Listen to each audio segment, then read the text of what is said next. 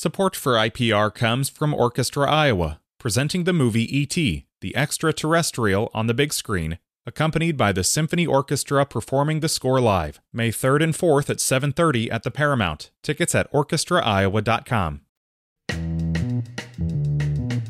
Today is Monday. It is the 14th of November. This is Here First from IPR News.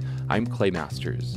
Over the last 25 years, more people have been representing themselves in civil, non-family related court cases, but understanding the law remains a challenge. IPR's Zachary Oren Smith reports a new project aims to make Iowa law a little more accessible. A new website is offering easy-to-digest information about the law. The People's Law Library of Iowa is a partnership between the State Law Library of Iowa and the University of Iowa Law Library to give people an on-ramp when circumstances demand some legal know-how. Carissa Vogel is the director of the UI Law Library. There is an eviction notice, or someone loses their job, or there's a custody issue, and they don't know where to start, right? So it was important for us that the People's Law Library fit that really first basic step in foundational understanding. A 2015 national survey of civil dockets found that at least one party was self-represented in 76% of civil non-family related cases. The Iowa project was funded with $100,000 from the American Rescue Plan. All three of Iowa's state universities will now have nursing programs after the Board of Regents gave the go-ahead for the University of Northern Iowa to start one. UNI Provost Jose Herrera says there's no doubt the program will help fill gaps in the healthcare system.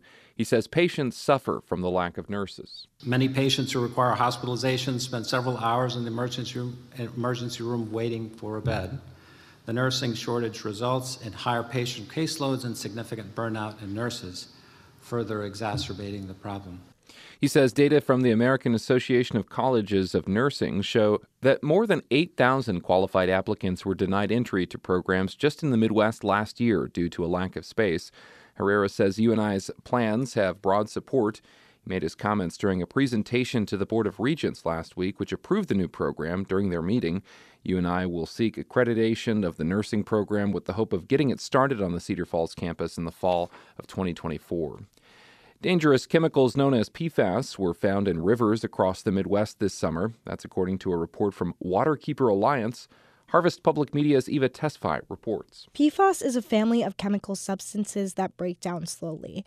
What has become known as forever chemicals are now present in the blood of people and animals and has been linked to certain cancers. Charles Miller of the Missouri Confluence Waterkeeper says their test of Coldwater Creek near St. Louis showed the highest concentrations of any river tested in the Midwest.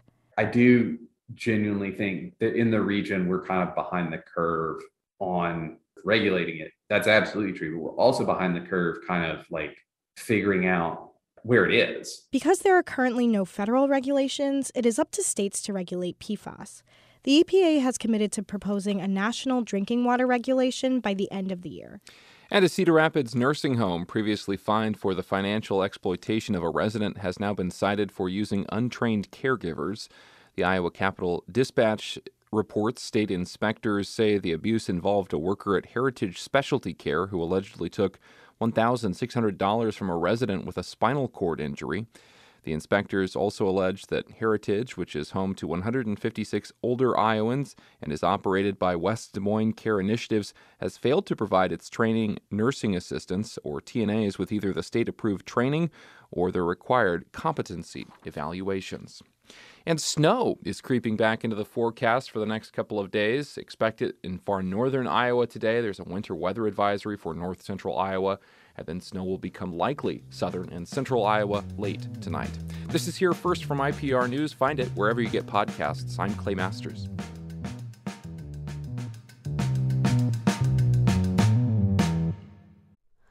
Hi, it's Terry Gross, the host of Fresh Air.